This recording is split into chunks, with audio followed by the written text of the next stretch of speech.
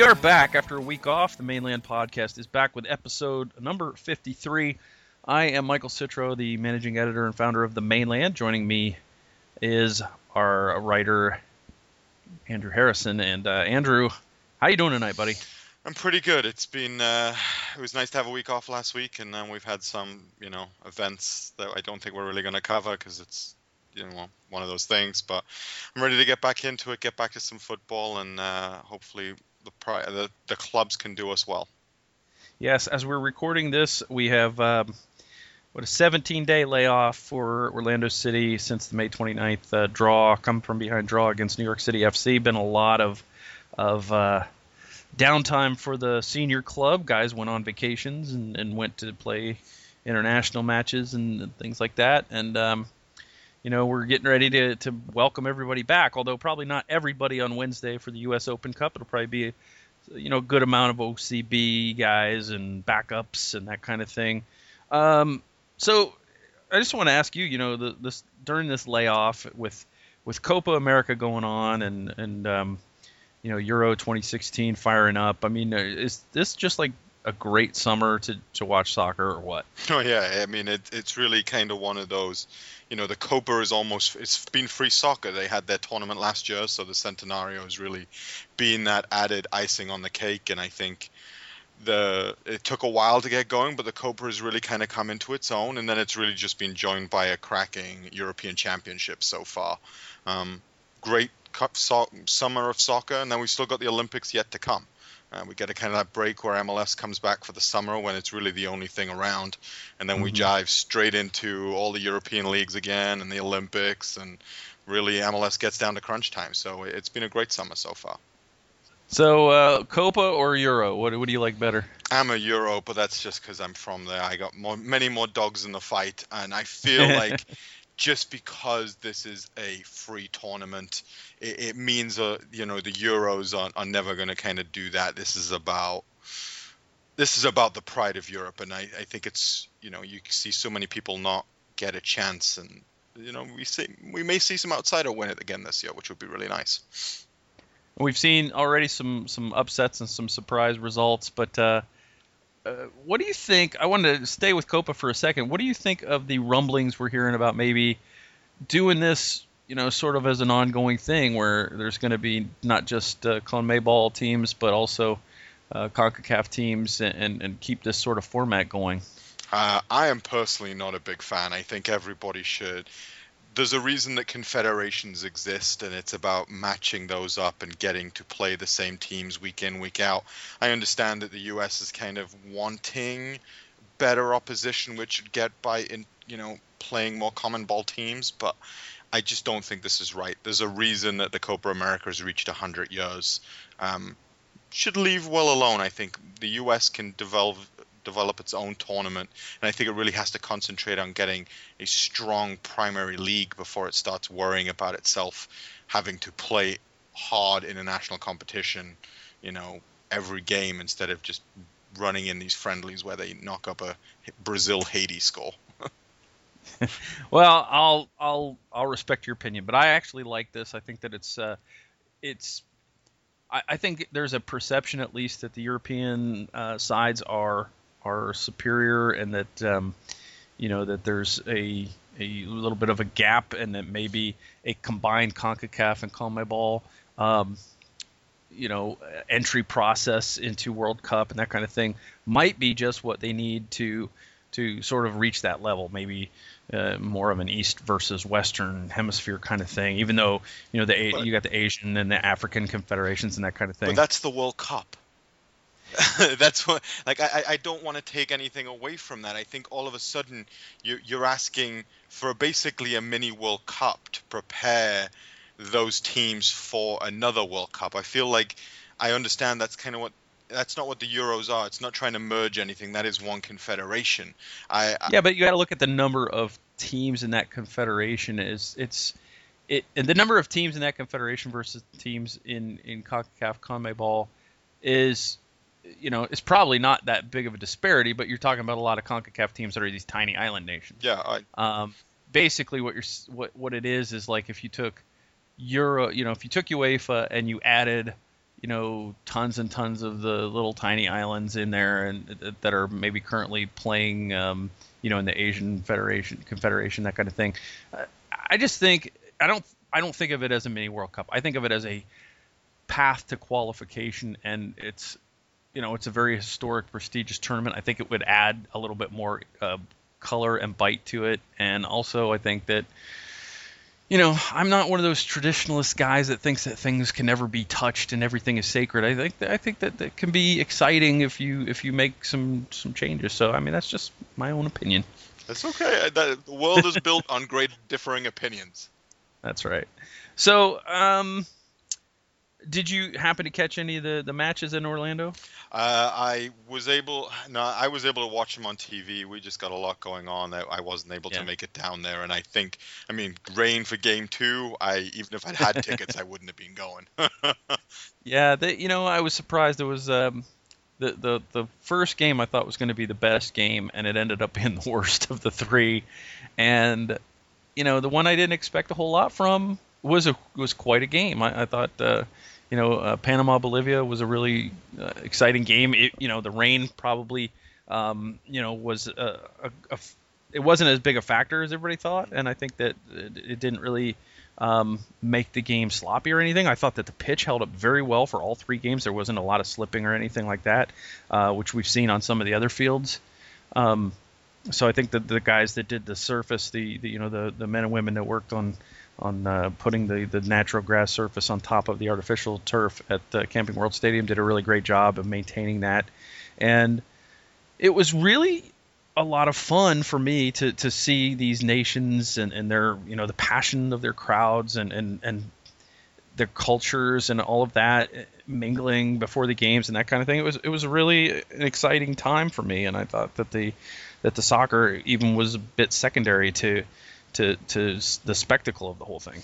And I think that's what, it's great that we were able to attract a tournament of this quality, because I think that's what, international soccer is played on that level. It's about those cultures coming together and seeing those different styles of football that kind of develop in each country. So I think it was really great that they're able to see it. And, we didn't see any of the events that are happening in the Euros where fans are clashing. These people came to party and have a good time, and we were able to come out the other side of that, and that's pretty good.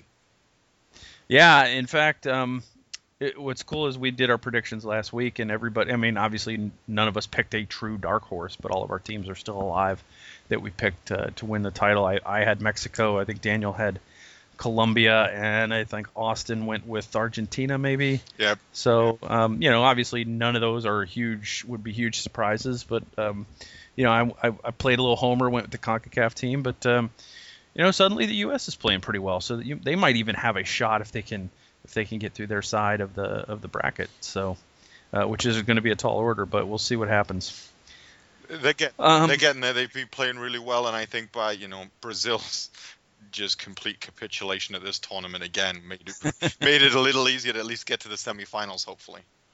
Let's talk about Brazil a little bit. Dunga gets fired, obviously. It was an eventful 3 games for Brazil. The first game, they played Ecuador and drew 0-0, but they should have lost that game 1-0 on a strange decision by the assistant referee, who was definitely shielded by the goal, decided that the ball was completely over the line. It was not. We've seen photos all over the internet that are blown up that show clearly that the ball was still on the line, and that it was just a horrific goal for Brazil to have given up, but it didn't count, and they get the draw. But now everybody's talking about the handball goal that sent them out, and conveniently forgetting about the draw that they got when they should have been down. They should have been on 0 points after the first round. So, as it turns out, the teams that finished first and second in their group should have finished first and second in their group. So, it all worked out because they had the goal they shouldn't have had, the goal the goal that should have counted didn't, and the goal that shouldn't have counted did, and both of those affected their point totals in opposite directions. So, it was very eventful. Dunga is out. And that brings me to the point that I really wanted to bring up, is that Dunga seemed to be a very big proponent of having a veteran leader like Kaká come in and be part of the national team program. I don't see that going forward as something that a lot of managers will do. And I think that this actually will help Orlando City in the long run because, I think most managers will move on from a 34-year-old, no matter how legendary they are, and go with, because Brazil is just so chock full of talent. Do you think that this could be a thing where, a good thing for Orlando City where they won't lose Kaká as often? I think without a doubt, I think that he even himself acknowledged that he was lucky to kind of get those call-ups and get another chance to play for his international side. I think with Dunga on his way out the door for the second time, and also that strategy hasn't been working. They haven't gotten back. They haven't recovered from that World Cup semifinal loss with that strategy. They're going to have to try something new. They have some amazing young talent. That doesn't mean I think they're going to completely ostracize all of those old people. And when I say old, I mean like over 26 that are, plying all their trade in Europe's large 5 leagues. They're going to go back to what works, and that's great, entertaining football, and I think it's going to be done with young talent that's going to play a lot of people off the field, and they have to get ready for 2018, and they can't afford another big stumble. And the Olympics, when they roll around in August, will, I think, really set the national plan up for Brazil for the next decade, potentially, if they really don't win that either. Yeah, it'll be, it'll be interesting to see if Brazil can regroup and get back to where they should be. They definitely have the talent to do it, but of late it just can't seem to put all the pieces together properly. And we see a lot of that from time to time around world football. We see teams that obviously have talent that somehow just can't get it right. And I know England scuffled with that for a few years where they had talent and they just couldn't get results in big tournaments. And they obviously didn't get the result they wanted to start off Euro either. So I was going to say the late goals. It hasn't really changed. I feel like we've been in this situation for so long now that it's just incredible that we just have a bunch of individual players and no team unity whatsoever. And I think to a certain extent Brazil has paid that price too by allowing people to leave Brazil at such an early stage. They've not managed to develop that team unity that they were so known for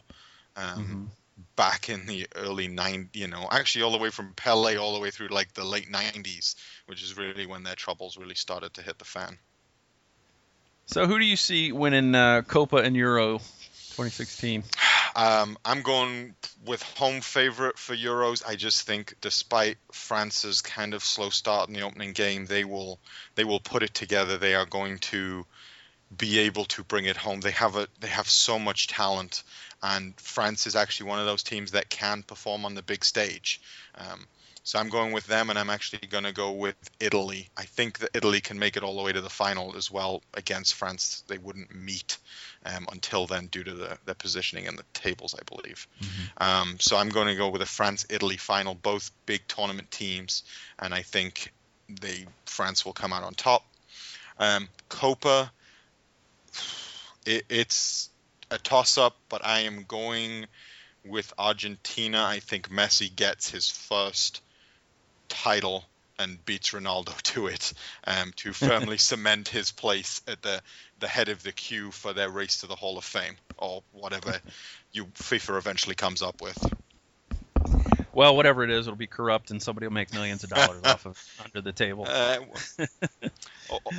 we've got to have something to hold on to, right? Well, soccer's all about tradition, right? Yep. Yeah, I don't know who's going to win Euro. I think Italy got a very impressive opening win over Belgium, but I don't think it's anything really. I don't think it's anything new for Belgium and Portugal to sort of disappoint on the international stage. And Portugal opened with a 1-1 draw against Iceland today. So yeah, I think that. Portugal and Belgium, very, very talented teams, but for whatever reason, they never seem quite able to put it together. And, I think that Italy's got a really good chance. The hosts are very big favorites. I think everybody is picking them pretty much. So because everybody else is picking them, I can't pick them. And I'm going to say Germany gets it done. Okay. So that's just, Germany they are the machine right now. They just look very, very strong to me. So that's where I'm going. But and I'll stick with Mexico, even though their fans can just go hang themselves for that chant. Yeah. Anyway, so Open Cup is this week, and we're recording this the night before Orlando City takes on Jacksonville Armada in Jacksonville at Jacksonville University. Not at the normal place where Armada play, but in a different venue. It's fairly small. I guess they're bringing in some bleachers to accommodate some extra seating, but I still think it's going to be a fairly small crowd on a midweek. And obviously it doesn't really behoove us much to talk about the game, considering that by the time this airs, that it will be over. But I wanted to just get your opinion of the U.S. Open Cup and your takes on the U.S. Open Cup in general. Teams always say that they take this seriously, but every team you see just basically plays reserves up until they win a few rounds, and then they get sort of serious about it. It's almost like the big teams in England in the FA Cup, where they play guys that never play, and then once the Premier League teams are playing other Premier League teams, then they start to get a little more serious and play their normal players a little bit more.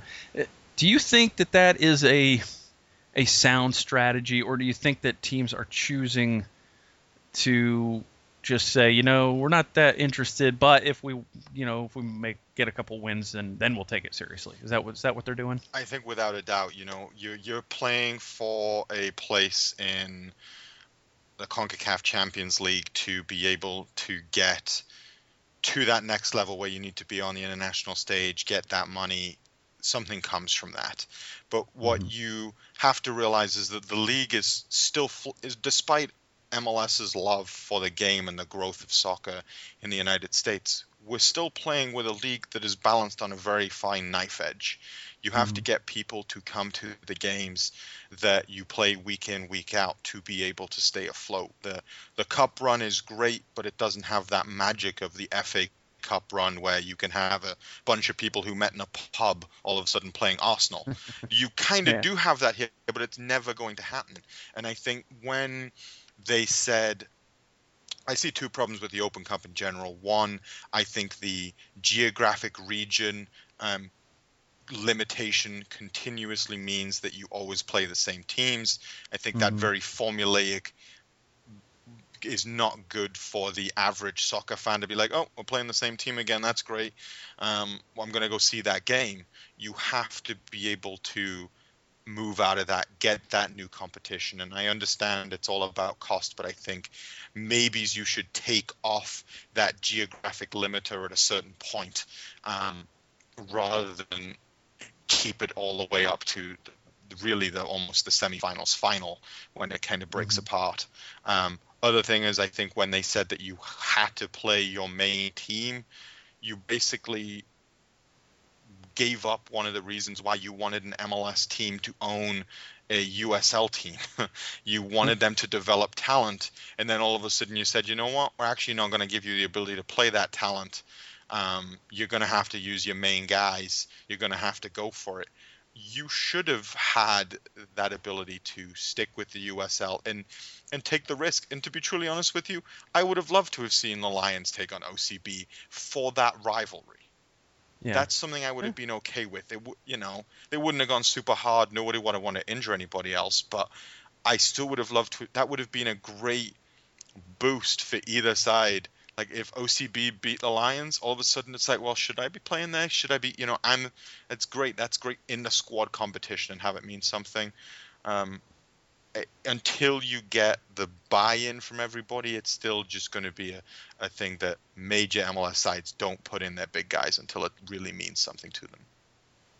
Why do you think that these games don't get very good attendance? Do you think it's just because it's midweek? Do you think it's because people don't want to spend money to see, the reserves play an NASL team or a USL team, or is it a combination of those things? Is it that they don't respect the tournament? Is it all of it? I mean, what do you think it is? I think it's a little bit of everything. I think obviously weekday really hurts it. Always is going to. We see that in virtually all sports, unless it's a playoffs or something. Really, attendance is always hurt midweek. It's going to go late. You got kids. You're just not going to do it. I also think it's that people don't understand the tradition of the Cup. You're trying to ask somebody to buy into a tournament that is, I can't even remember the first year. It's old, and people they don't see that. They don't know about it. They don't have that passion and that feeling that, oh my God, this is our team once won this. If you could kind of get that mystery and that magic about it, I think you would see more people have a love for it. But it's not going to be something that's built overnight, and it's not going to be built by trying to fake it. It has to be real.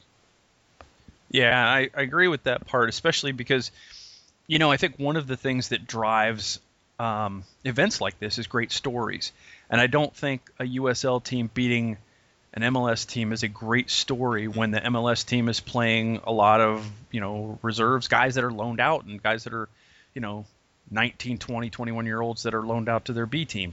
That, to me, isn't the same thing as if, LA Galaxy's playing, Robbie Keane and Robbie Rogers and Gio Dos Santos and all those guys, and then they get beat by Orange County Blues. That's not the same thing.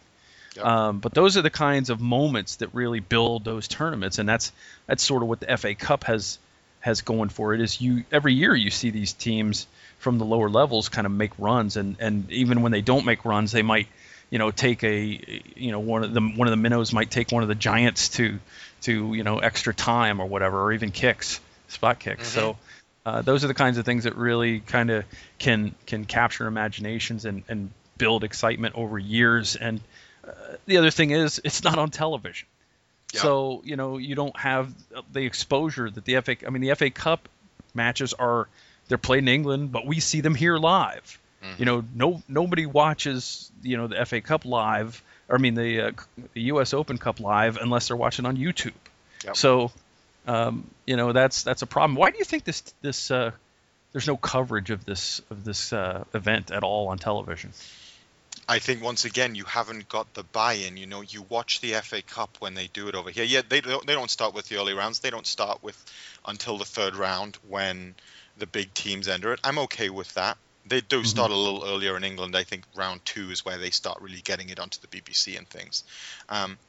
But they don't have the buy-in. They don't have that thing. There's no advertising. There's no marketing to be able to get that. And I think also the problem that this tournament has suffered a lot from this year is the US Open Cup doesn't even regulate itself. It says that we're going to be in charge of the rosters, and then you lose 2 teams for picking bad rosters. You can't expect a team that has a very limited budget to go back through 6 months worth of results and say, oh my goodness, this player that we just signed or who turned up because he's moving around the country playing for different teams once played for Oshkosh, Wisconsin, and we can't play him this round. Mm-hmm. They've already taken away that magic before they've even built it, and that's a big thing to recover. What happens if you say, okay, we're going to broadcast this game, and then it's like, oh no, that game actually doesn't exist because that team got pushed out because they didn't play the right requisite player. It's such a hard thing, and I think until you get the networks to buy into it, I think ESPN3 is trying to do that with the College Cup and NASL, but they're not getting great numbers. People aren't tuning into NASL, so why would they go even lower until the big teams come in? Yeah, that's a good point. And it would be so easy to avoid some of those problems. I mean, you ask a player, did you play in any matches that were, would make you ineligible, or are you cup tied mm-hmm. to another team? They don't necessarily know. Yep. The Villages played a player who turned out to be ineligible. They played him in 2 different matches, mm-hmm. and they played him against the Crays, and they won that game. And they played him against Charleston. They won that game on penalties, and then had to forfeit it and let Charleston back in. And Charleston then promptly lost to Jacksonville. But this was a guy who played for a team in South Florida in a qualifying round. And it's entirely probable that the player doesn't realize that a qualifying round counts as being cup tied for an actual tournament match. It just doesn't make any sense. They should either make those matches not count toward being cup tied, or do a better job with the roster, perusals, because they did come out this year and say we're going to have to ratify all of the rosters and check them, and they do that, and they check the rosters for against the Craze, and the player was on it, and he played only the last 5 minutes, but he still played, and the Craze, had they gotten their appeal within 24 hours, they would have moved on to play Charleston. Mm-hmm. But they didn't get it in, and then Charleston appealed, and of course that's what tipped the Craze off, that, hey, that guy played against us too. And they don't have those kind of they don't necessarily have those kind of resources. No. And they might have guys that don't even work full time for the team, probably just have regular day jobs, and here they are expected to know all the rules, and not only know all the rules, but have time to do all the paperwork and the research and all of that stuff. And it's just not going to happen. And the U.S. Soccer has to do a better job. If you're going to check the rosters and okay them, I mean, you should catch this guy the first time he plays and is ineligible. Mm-hmm. You shouldn't let it get to that point where he's playing against Charleston, right? Exactly. And I think you have to realize that also the qualifying rounds, when you go back and look at them, they were almost like 7 months before you get to that round. How is that? That player thinks, oh, wait, I played in 2015 for that team. Of course it doesn't count. But then when you step up and say, we're going to take care of all of that for you because we have the resources to be able to do that. And then you ultimately disadvantage some teams that potentially could have made a lot more money by even just going up to Charleston and getting that extra gate or something. Mm-hmm. I personally think the better option would have been to force a replay. Yeah, I agree. I think that a replay would have been a fairer result. And in fact, if they wanted to say, okay, you know what, you're right. You're right, Charleston. Your appeal is approved. They used an illegal player, but that illegal player also played in the previous round. So then you have a playoff between the two teams that both, played against that illegal player, and at least you have the Craze and the Charleston Battery earning it on the field. One of them has to earn the right to go to the next round, rather than just letting them through. And I think that's what makes it disingenuous to a certain point. Like, I haven't seen that happen in the FA Cup. I haven't seen that happen in the Champions League. I haven't seen that happen in, a major, even like just a League Two, like a French tournament, or you don't see that. That's amateur hour. And if you want people to take notice, you can't run it like an amateur Sunday League event.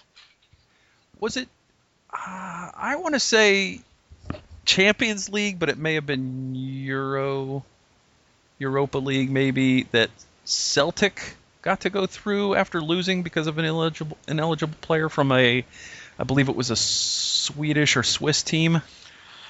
A few years ago. You're probably going back there in history, and I think you might be right, but I feel like it was also that he played numerous games. Like, I don't think it was just that it was just against them. Maybe. I don't know. I don't remember it off the top of my head, but being a Celtic fan, it sticks in my mind that they were eliminated but ended up moving on. But certainly that is a rarity compared to the early rounds of the FA Cup, of the U.S. Open Cup. They moved into the Champions League after Legia Warsaw played an ineligible player in a two-leg game. That's it. Yes.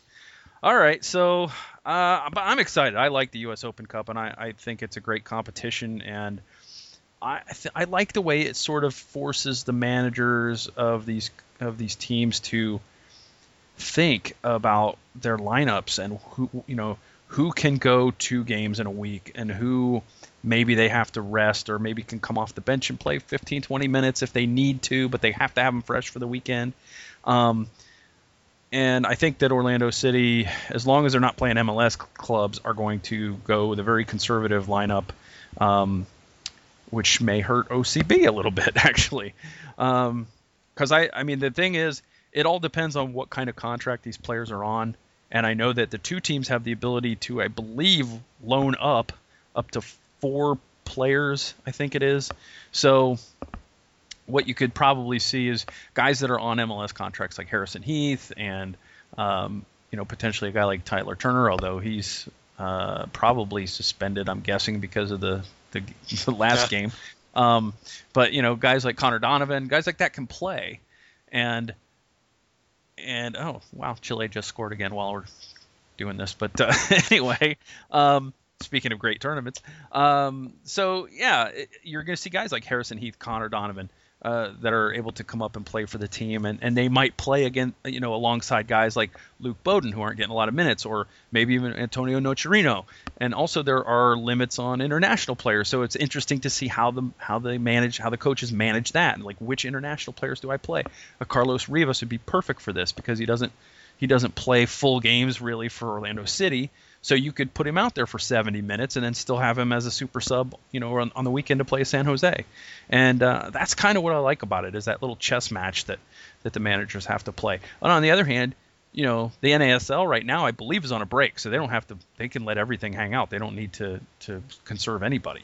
Yeah, they don't have to concede. They don't have to rest anybody. They've finished their spring season, I think, and then are heading into summer, like late July. But what also means they haven't been playing competitive games, but also a 70-day break on our side, and probably hasn't done us any favors. So maybe it's a good thing that there's more OCB guys play, because they've been playing games. Yeah, and I like that chess match too. I actually like that there is a nationality limit. I like that they've kind of tried to insulate it like that. I think if they did that in the FA Cup, for an example, you'd see a lot more competitive teams, or a lot lower league teams, make huge runs, and I think that would really help the tournament grow back to being even bigger than it was, because people would love to see those competitions match up. I like that. I really am going to go with you. The chess match is great. It makes people think about their roster, and not just, oh, you know what, he's just languishing in OCB. No, I got to play him. Where does he fit into our system? And it also allows you to see whether or not that person is going to be a fit for you going forward. So you can make those decisions come the off season when they really matter. Yeah, absolutely. And we saw Harrison Heath play against New York City FC in a fill-in role, and he's a guy who can give you some spot minutes in MLS, but you really have to think, is this a guy who is going to be there for us in 2-3 years? Is he going to be able to play? Is he ready now? Are we holding him back? Those are the kinds of questions that get answered in these types of matches. So it'll be fun, and hopefully Orlando City will be able to make a deep run, because, as it goes along, a lot of teams, as they start taking them more seriously. We saw it with Orlando City last year. They played better players each time out. When they played Columbus, they played a more normal team. Columbus had played midweek and decided to roll the dice and play some backups, and they got knocked out. So it all kind of comes down to how the schedule sets up, and that plays into it. So there is some luck, and there's also how much do you go for it, and it'll be interesting to see how much he goes for it, because I believe that Adrian Heath. I mean, he said this, so that's why I believe it. But he has come out and said that his job, he believes, this year is dependent upon making the playoffs in MLS. So he's going to err on the side of MLS games. So can Orlando City make a run? We will see. But as long as they're in it, we'll of course support them on their way. Yeah, we got to be in it to win it, and I like that idea. But I also kind of like that he's acknowledging that he has to get something done this year. I think that's important. And because I don't like when people are like, oh yeah, he's been our coach for forever, he's not going anywhere. No, this is a game based on results. You have to win to keep the job. Yeah, and I think if you're realistic and you think coming into a league it's going to take X number of years to become competitive, you have to know that going in. And I think if it's just Phil Rollins and Adrian Heath, they go back a ways, they have a great, strong relationship, they understand each other, that's one thing. But he has more to answer to than just Phil Rollins. And I don't think that Flavio, he comes in, he's already got a coach in place. I don't think that he's necessarily, on board with being as patient. I think he's a guy who's, obviously he's Brazilian, he's used to results, because in Brazil they get results, and he will pull the trigger a lot faster than Phil will. So People that think that Adrian Heath is absolutely safe even if they miss the playoffs, I don't necessarily agree with that. I think that the plan is working, and I think if they give him time, it will work. But I also think that they need to show improvement. And last year they missed by a spot, so if they show improvement, they're going to make the playoffs, right? Yeah, I think I think they are improving year on year. I think that's how the system is built. But I think also going into a smaller season or a smaller stadium next season, there is the ability for some fan attrition. So that if it doesn't work out or we don't make the playoffs for a second year in a row and coach was to go, okay, people are going to be disheartened, but they also have 10,000 less seats to fill next year. I'm not trying to be downhearted on the club. They still have to make a marketing effort to get those people on the single game tickets, but I don't think that the commitment to a coach is really going to necessarily be there when they're not trying to fill a 65,000 seater stadium. Yeah, and this is a team with a waiting list for season ticket, so I don't think it's going to be a dramatic effect. I think this team wants to sell tickets, but they'll certainly. I mean, the stadium alone is going to draw some people next year, but they want results. They wanted, you can't just come into the league all brash with a defy expectations motto and then say, not. We're going to and then we're going to be patient. Your whole motto says you're not going to be patient. You're going for it, and if it's not working, you're going to make changes. So, I mean, I personally like Adrian Heath quite a bit. I had a number of conversations with him at training and seeing him post game and that kind of thing, and even in some social settings. And he's a guy that you would like to have around in a long time, and I think he'll be successful wherever he goes. But it is an expansion team, and you have to brace for the possibility that you might let a coach go at the end of the year that will come back and bite you. But at the same time, again, you got that defy expectations out there. You have to live up to that and go for it. So, anyway, hopefully he'll just make it a moot point and make the playoffs this year. Yeah, and maybe there is a point of moving him upstairs. I'm not talking to like a director of football role, but he has got that level of commitment to the community. Maybe there is that level of fan engagement. Maybe he moves behind the scenes if he isn't successful. You'd have to decide whether or not that's something you could do with whoever came in next if it doesn't work out for him. But what we've also seen is, he could be a great mentor. We've had a lot of people come up through our system that have turned into good coaches. Maybe that's also where he can excel in bringing in the lads in an academy role or a elevated role for OCB and recruitment. There are other potential positions for him other than head coach, I think, of this football franchise. Sure. And of course, that would be up to what Heath, what Heath wants to do with his career. Does he want to continue to try to be successful in coaching, or does he want to stay in Orlando? I know he likes it here very much, but show me a coach that hasn't liked where they've been and then got fired and just left and took another job immediately. Owen Coyle. Yeah, Owen didn't last long. And I think he hated living in Houston. Yeah, well, it's for an overweight, pasty white guy, Houston's not the place to be. It really isn't. It's not. So speaking of good coaches and the coaching tree in general, at the beginning of the year we were questioning whether or not Anthony Pulis might be in over his head. It turns out maybe not. OCB has, over the last several games, even the game that they lost recently to Louisville City when they were up a man, has looked like a completely different team, Andrew. And I think that it is just a matter of finally getting that expansion group of players to play the system, to buy in, and to be a team. What are you seeing out of the USL side? I think I was definitely one of those people that wasn't necessarily rating him. I think we've seen an evolution of this team.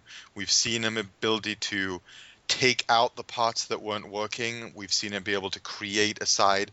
But what we've also just really seen is a return to the fold for some people. Connor Donovan went and got his goal. We're seeing a lot more from the people that we were expecting for the MLS side. So I think having those pieces come in and be that development franchise, we've been able to piece together a side that's worked, and we haven't had to kind of blood them in MLS and suffer for it. We've been able to suffer in USL and then grow, and we've really seen that from this team. I think we're still making some stupid mistakes. Tyler Turner is certainly on my watch list for that. But we are starting to slowly roll, and for a first-time head coach with really a first-time coaching staff, Robert Valentino, great player, but first-time coach, with a lot of young people who are from a lot of different walks of life being asked to play with some people who are making exceedingly a lot more money than they are. We've eventually seen it mesh together, and I have to give him hats off to Pulis for making that work. And also, I think he's probably stood up to the club a little bit and said, you know what, Rochez isn't a good fit here either. I don't necessarily want him to be among my lads, and that makes a huge difference for this franchise moving forward. Mm-hmm. Yeah, and Rochez he's a disappointing case in that he just doesn't seem like he handled the loan the right way. The way you would want him to handle it is to go down and say, all right, I'm going to go down, I'm going to dominate for a few weeks, they're going to call me right back up, and then I'm going to be the super sub off the bench when Kyle Laren's in the game and he's getting tired in the 70th minute. They send me on to take his place, or if we're down a goal, they bring me on to add to him and add to the attack. And he's a guy that has enough talent that in 3 or 4 USL games he could put up 5 or 6 goals. Mm-hmm. And he just did not handle it that way. And I know that part of it was missing in the entire training camp. He had an injury from his national team that was misdiagnosed or mishandled, and that took some time before they straightened it out. And then he had to go through basically all of a preseason while everybody was moving into the season. And it's a very, very difficult thing. And we saw the same thing with Boxy Yamba, who was let go by the club. He had the same thing where he was behind and everybody had nailed down spots and he wasn't able to find time and he wanted to play. So he and the club agreed mutually to move him on, and so he'll go, have the next adventure in his career. But for Brian Rochez, it's a very disappointing thing because you really want to see a guy respond in a positive way, and he has not done that. He's maybe he's got that kind of a personality where he loses confidence or something, but really it was a challenge to him and he didn't meet that challenge. Yeah, and I think that there are a lot of people out there that would have killed for that challenge, would have loved that opportunity. And when you see somebody, I feel like I'm going to be pretty harsh, but throw it back at you isn't great. And I think that makes it really hard to not just be motivated yourself, but it makes it really hard to motivate those people that you have to step onto the field with. And that kind of showed in certain situations, because if you pass out that bad vibe of I don't want to be here, some other people will start thinking that too, and I can go get a better opportunity somewhere else. No, he had a pretty solid opportunity and a chance to take that next step, and instead he decided that he just didn't want to, and that hurts everybody, but most of all himself. Right. And the beneficiary is Haji Berry, who I believe he had 3 goals and an assist in a 2-game span. He's really come on. I expect that he'll be playing a big part in the early rounds of the U.S. Open Cup for Orlando City. But yeah, Ant Pulis has the team playing well. They did not look like a competent soccer team at all in the early going. They've got a solid USL goalie in Mark Ridgers. We found that out pretty early on in that 0-0 draw where they were down to 10 men, and he kept them, earned them a point. And now they've got probably one of the best USL center back pairings with Devron Garcia and Connor Donovan, 2 guys that the club expects to be in MLS, sooner rather than later. Mikey Ambrose has been phenomenal on the left side. Tyler Turner, when he keeps his emotions in check, has been very good on the right side. Of course, he didn't do that this week and put his team at great risk in Charleston. They had a 2-0 lead in stoppage time of the first half, and he pulled what DeAndre Yedlin did with the U.S. men's national team the other night and got 2 yellow cards very, very quickly and just completely lost his mind. The second one was ridiculous because not only did he pick up a second yellow and get thrown out to leave his team to face superior numbers for whole 45 minutes of the second half, but he did it in the box. Yeah. and gave them a goal essentially right before the half, threw them a lifeline in a game that they were really comfortable in. And it was silly. It wasn't even like a foul. He just, the guy went down to try to draw a call, didn't get it. You play on. The ref did the right thing, and Turner walks over, gets in his face, and ends up poking the guy in the eye. I don't know if he did actually touch him or if it was an act, but it doesn't really matter. If you confront a player, you're risking a yellow card. So you're already on a yellow, and you're literally seconds from getting to the locker room. So just a really foolish play by a young player. Yeah, and I think this is what that franchise is about. It's about breeding that out and seeing if you can. If you can't, then unfortunately you're probably not going to move forward with this franchise. But it was a stupid mistake. I think we've seen them from him before. So it's a little worrying that they're not disappearing out of his game. We can't afford it. We've got enough players that pick up cards without adding another person to our MLS roster. Time will tell whether or not he can work out. I think there are a lot better prospects, like you say. Devron Garcia and Connor Donovan look like a pretty solid partnership. If you ever run into international slot trouble like we may do next year, that we've got the ability to really bring those people through, and I think that's really important. Yeah, and it just looks like Ant's got them playing very well. They know what they're doing, and they're starting to score goals. They're doing a good job of keeping the other team from scoring, and that was a big problem earlier in the year, and especially the scoring. I think at one point they had more red cards than they had goals, but early in the year. But they seem to have, for the most part, settled down. Turner did get a 2-game suspension, by the way, for not just the red card, but the yellow card accumulation.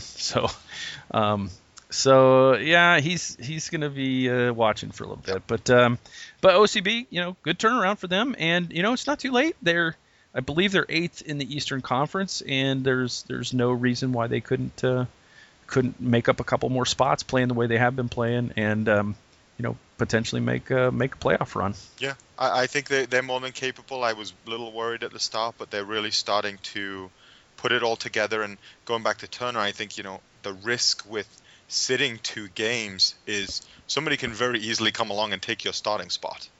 He needs to be very careful because 2 wrongs don't necessarily make a right, and you may not get that opportunity again. That's the great thing about depth, is that if you make an error, you might be sitting a while trying to earn that spot back, because the guys behind you are not a huge drop off in talent anymore like they were. So OCB moving forward, it'll be a big test for them this weekend against New York Red Bulls too. So that'll be a good barometer to see really how far they've come. They definitely struggled a bit against Louisville, which is really the class of the entire USL now, it seems. And despite the fact that they had a lead against a 10-man side, they just kind of had a 3-minute span where they kind of fell apart and maybe took their foot off the throat a little bit, and before they knew it, they were down 2 goals, even though they were up a man. So New York Red Bulls will be another opportunity for them, and to see if they've learned anything from playing the league's better teams. So if you're around this weekend, if you're not going to Orlando City, you could maybe pop over there to the Titan Soccer Complex and check it out. Orlando Pride, Andrew, having trouble on the road. Yep. Not scoring goals. I mean, it's one thing when you're not scoring goals because you don't have, Alex Morgan, and then Sarah Hagan leaves the game early. It's another thing entirely when you got a full healthy team and you can't score goals. And they've really struggled to score goals on the season on the road. They got 1 at Portland in a 2-1 loss. And they got 1 in a 1-0 win at Houston. And besides that, it's been goose eggs all over the place. Why can't this team score on the road? I think because they're still an expansion side. We're asking them to play away from home, and crowd support is important for expansion franchises. We saw that with the men's team. I think we're seeing that with the women's team. You have to be able to have that void and that atmosphere that kind of sometimes gets you through. If you concede an early goal away from home, it's completely uphill from there. If you concede an early goal at home, sorry, I think I got that wrong, away from home, it's uphill from there. If you concede early at home, you've got that crowd that's behind you that keeps singing, that keep getting into it. And I think we're just not feeling it away from home. And I'm not hitting panic stations just yet. I think we're still an expansion franchise with people still learning the game, and we are being asked to switch in and out of teams fairly regularly right now. Not that other teams aren't as well, but we have to finally eventually put something together. And I think we'll come home eventually and be able to make it good on ourselves, but a month-long away stint also isn't really doing them any favors. Yeah, the schedule's been a little bit tough. They've got still at the Washington Spirit this Saturday. That's going to be very, very difficult. Washington Spirit, top of the league, and a very, very good team. But if Orlando can get a result there, they come back not in too bad a shape from the road trip overall. If they come back with 6 points out of a possible 12 in a four straight games on the road situation, that's really, really good. And because they got the next 4 sitting at home between June 23rd and July 16th, they may be missing their stars again for that Chicago game on the 16th, but they should have them for Houston, Portland, and Boston at home. And certainly they should beat Boston at home. Houston, they have done well against this year. Portland, is going to be a difficult team no matter where you play them, but playing them at home will probably be a little bit better. That will take them into the Rio Olympic break, where they would play 4 out of 5 on the road, and then finish up with 2 at home against Sky Blue FC and FC Kansas City, both of those beatable teams, obviously. So right now it's about treading water and staying in contact, I think. And then, if you get through those 4 games and win 3 of them, and that stretch of 4 home games, if you win 3 of those, you're going to be right there in the thick of things. And then you just got to tread water again a little bit in that 4 out of 5 games, leading up to the last 2 home games. If they can be in contention heading into the last 2 home games, I think they got a pretty good chance. Yeah, I think they have the ability to keep it all together. We do have some pretty good depth, but I expect us to see some pickups in the off season to kind of help with some of our problems that we've been seeing. But we're still an expansion franchise. I'm not going to lose my head about it too much. They will continue to do what they can, I think, and time will tell. We have a good, strong roster, but this is what downtimes build great franchises, and we will come out of this probably better than if we just completely ran away with it. Nobody wants to do that, and that's not what NWSL or MLS is built upon. Well, we have rambled quite a bit, and we still have a guest, a very special guest to get to. So why don't we do that right now, and we'll take a quick little mini break, and we'll be back with our guest right after this.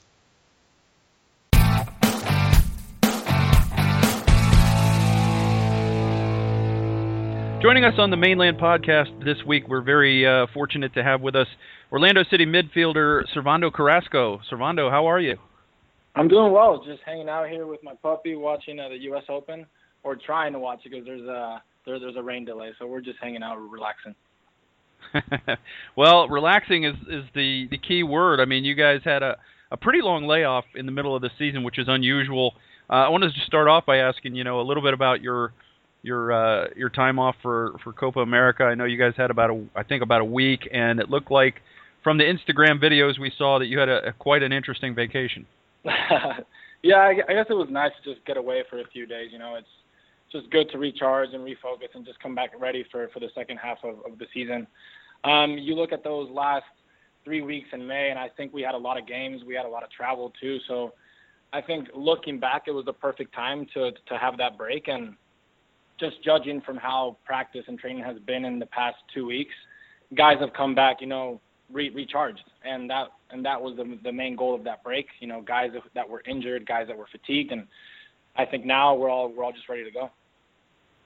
Well, that sounds good because the team, they pick up some bumps and bruises, and it seems like Orlando City for being sponsored by a healthcare corporation seems to have more bumps and bruises than most, I think. But I want to talk a little bit about your position because I think probably defensive midfield is maybe the most underrated position in soccer. I mean, everybody loves the strikers and the goalkeepers and the glory boy center backs and the attacking players. But defensive midfield, maybe not the sexiest position, but I think it takes a little bit of a different mindset to play that position. I was wondering if you could tell me a little bit about how you approach it and what your thoughts are on playing there.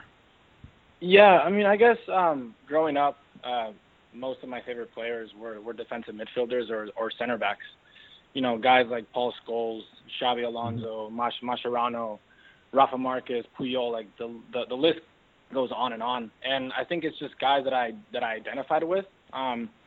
D mid is by far my favorite position. I think there's a lot of responsibility that comes along with it, and I kind of embrace that. I think it's you're involved on both sides of the ball. I mean, you don't really have the luxury to take shortcuts or can switch off mentally, because I think when that happens, it's usually the defensive midfielder's fault when something breaks down. So it's a position that I really enjoy. I obviously love to get on the ball, and in this system that we play, the 4-2-3-1, I think the defensive midfielders are very important. So, yeah, I think that with every game, I've gotten more comfortable with the responsibility and with that position, and I'm just really looking forward to growing more. Now, in Adrian Heath's system, obviously he likes his fullbacks to get forward. What does that do to you as a defensive midfielder, like your responsibilities in terms of if Breck goes forward, if Rafael Ramos goes forward, where do you slide? What do you see on the field, and what are your keys? Yeah, well, obviously, if I'm playing on the right side of the defensive midfielder spot, if Rafa pushes forward, which he does do a lot, and he does it really well, I always have to be aware of that space that he vacates. So if something breaks down, usually teams now play with a 10 that kind of plays in those soft spots. So, I mean, a guy that you can think about is Piatti. So Piatti is the type of guy who can cheat defensively. So if Rafa pushes into his space and then Piatti drops into like the space that he's vacated, the only thing that he's waiting for is for that counterattack. So I just have to be aware of that with guys like that, with players like that. So when things do break down, you kind of just have to cover that space that was left by the right or the left back. Well, you talked a little bit about your approach to the position and what it's like to play defensive midfield. Who are some of the guys in MLS that have really tested you and given you a hard time as far as opponents are concerned? As far as opponents, I'd say the hardest guys to play against would be Javier Morales from Real Salt Lake, Diego Valeri from Portland, Piatti for sure. Let me think who else. But it's not only those guys. It's guys that I also watch, guys that I want to play like. You look at a guy like Alonso from Seattle. That's a guy that I got to play with for 3 years, and that's a guy that I learned a lot from. And I think he's still the best defensive midfielder in this league. So just playing against those guys and playing with them, I think that I've learned a lot. And, yeah, I think there's a lot of emphasis on that number 10 right now, and there is kind of that free-flowing style, so they don't really have that central midfielder spot. They can play wherever. So, yeah, it's definitely hard to defend, but it's a challenge that I definitely look forward to. Speaking of defensive midfielders, the team has had, has brought in Antonio Nocerino this year, and Antonio is he's not like a traditional maybe a defensive midfielder, but he's kind of struggled to find his footing with the team this year. And I know that the fans being what we are, we're very, we want instant results and we're impatient.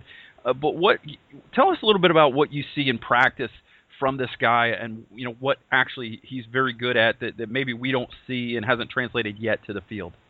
Yeah, look, I have huge respect for Antonio. He's a guy that comes in and works hard and never complains. And, he's trying to get back into match fitness. And we've seen it before with players. We've seen it with Gerrard. We've seen it with Beckham. We've seen it with Pirlo. We've seen it with Lampard. Guys that, make the jump to the MLS. And, this is a league that's very physically demanding. It's a lot of running. It's a lot of travel too. So, it kind of takes time for those players to adapt. And I think if you give him more time, then you're going to see that quality shine through. I mean, he's a guy who's a very good passer. He's got a very good touch, but I think the main thing for him is match fitness and, just still competing and just being ready for that next opportunity for him. Now, it's a little bit odd because we've recorded this week's podcast in two settings. We recorded the first part on Tuesday, and then this part with you I'm recording on Thursday. You guys played last night, and you got to play with Antonio in the U.S. Open Cup match against Jacksonville, which was a big 1-0 win, and the team moves on to the fifth round. What was it like to get back on the field after being off for a few weeks and playing a different team rather than just against your teammates? Yeah, I guess physically the first half was a little demanding for sure. I mean, the last time that we played a full 90 was three weeks ago. So It was a hot day and it was hard. But you in the second half you kind of get that second win. So we definitely played a lot better in the second half.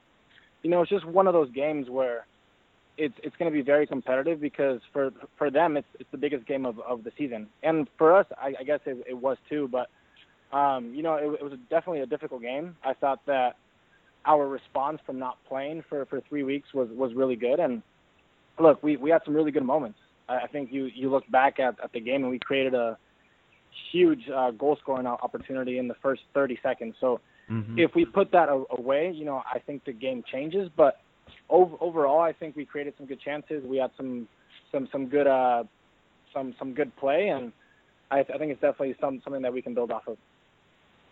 Now you've gotten a lot of time this year, and arguably it could be said you're playing your best best soccer of your MLS career so far.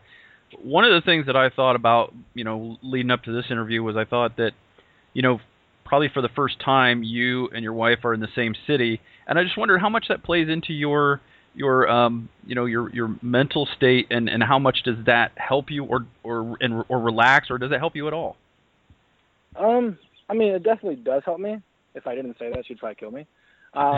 So, no, yeah, it's just nice to come back home and have dinner with your wife and just go to the movies and things that we haven't been able to do in the past 6 years. And it's just nice to live a normal life. And yeah, I think we're so fortunate to be here together, and we're also so grateful. It's nice to go to her games and just see our practice and little things like that. So yeah, I think I feel more comfortable for sure having her here, and just kind of having those little moments where we can actually hang out and be husband and wife, because it's kind of hard to do that when I'm living in Houston and she's living in Portland, or I'm living in Seattle and she's living in Buffalo. So finally it feels like we're home. So that's definitely nice to say for sure. That's great. Speaking of which, you served as captain last night in the U.S. Open Cup game, and I believe that makes you the first husband and wife team to captain teams at the top flight in this country, maybe anywhere. That's kind of a neat thing. Yeah, I guess I didn't even think about it until you mentioned it, but yeah, I guess that is pretty neat. So you got a stretch of games coming up where every point is vital, obviously. The team has had a lot of draws this year, especially at home. How do you guys approach – these might have been losses last year because the team was still coming together. How do you approach this next series of games and say, get over that hump and get the 3 points instead of the 1 point, or maybe if you're behind late, maybe you turn a loss into a draw. How do you take that next step as a team? Well, I think first and foremost, what those draws show you is that we're a very difficult team to beat. There's been games where we're down a goal in the 90th minute, and somehow, some way, we found a way to come back. So I think that speaks to the group. I think there's a lot of chemistry in this group. There's a lot of some camaraderie, and look, I don't think that just happens by chance. We all believe in what we're trying to build here, and we have a great opportunity with 2 home games that are coming up. We have a great opportunity when we play Fort Lauderdale too. So it's like we're all focused on these 2 games that are coming up at home. If we can pick up, 6 points at home, that puts us back in the top 2 teams. So, this year it's so close.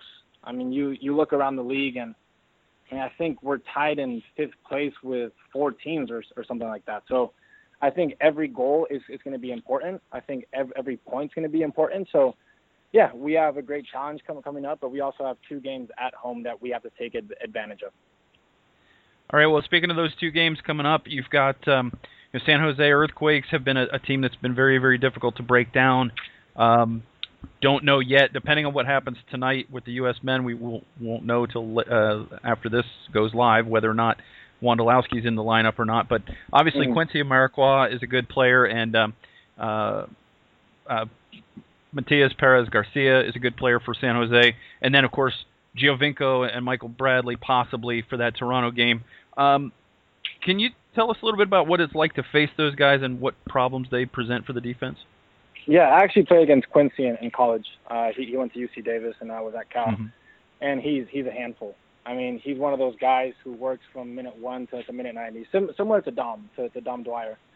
And that for a defensive line is just a nightmare because you can't check off. I mean, he's a guy who's going to look for those loose balls. He's a guy that's going to tackle you.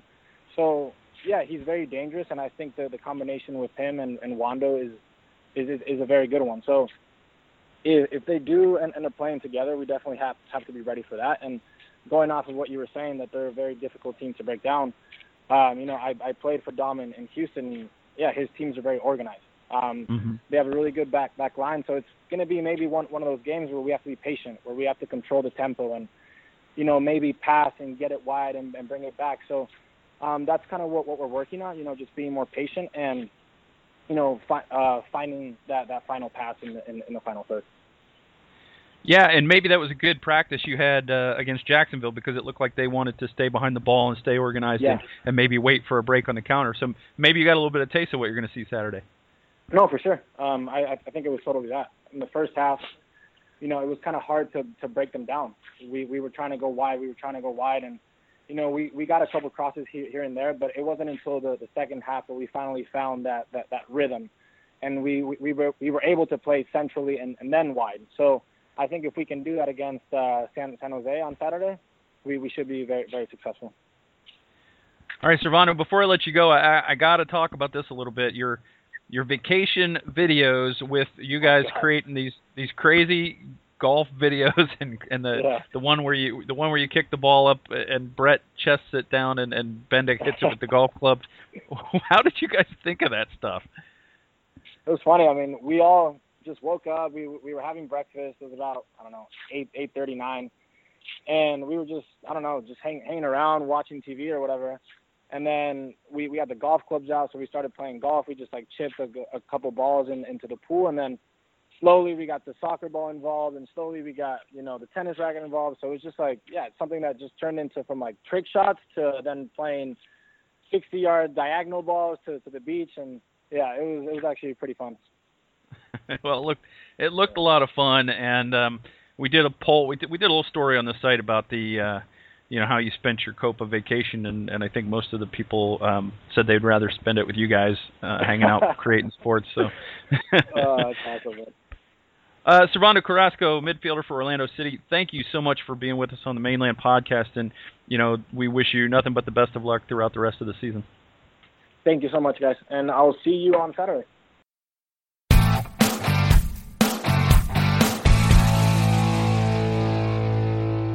Well, that'll just about do it for another edition, episode number 53, in fact, of the Mainland Podcast. I want to thank our guest, Servando Carrasco, defensive midfielder for Orlando City, for being with us on the show this week. And, of course, thank you to Orlando City for making a player available to us. We appreciate that. We always enjoy talking to the guys and getting their perspective on things.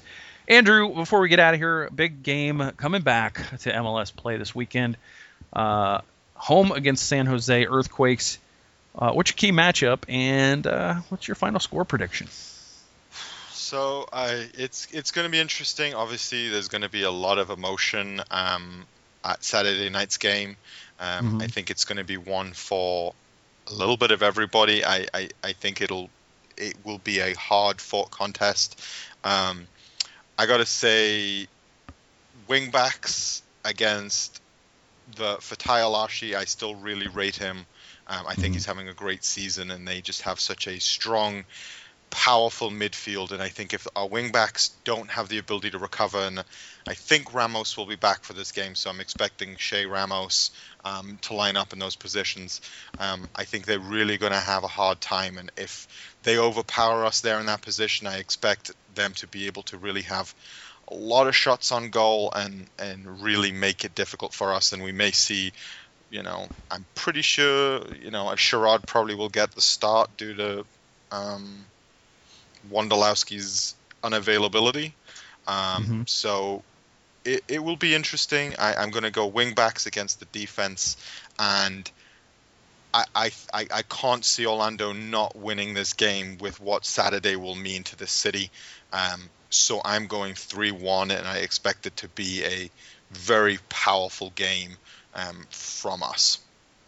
Yeah, with the events that transpired over the weekend, we have purposely steered clear of the topic, just out of respect for everybody involved. It's been talked about by people who are much more appropriate and much more capable exactly of talking about it than we are. So we've purposely let that go, but it will be a very emotional night on Saturday night at Camping World Stadium when San Jose comes to town. My key matchup. See, there's two ways it can go too when it's that emotional.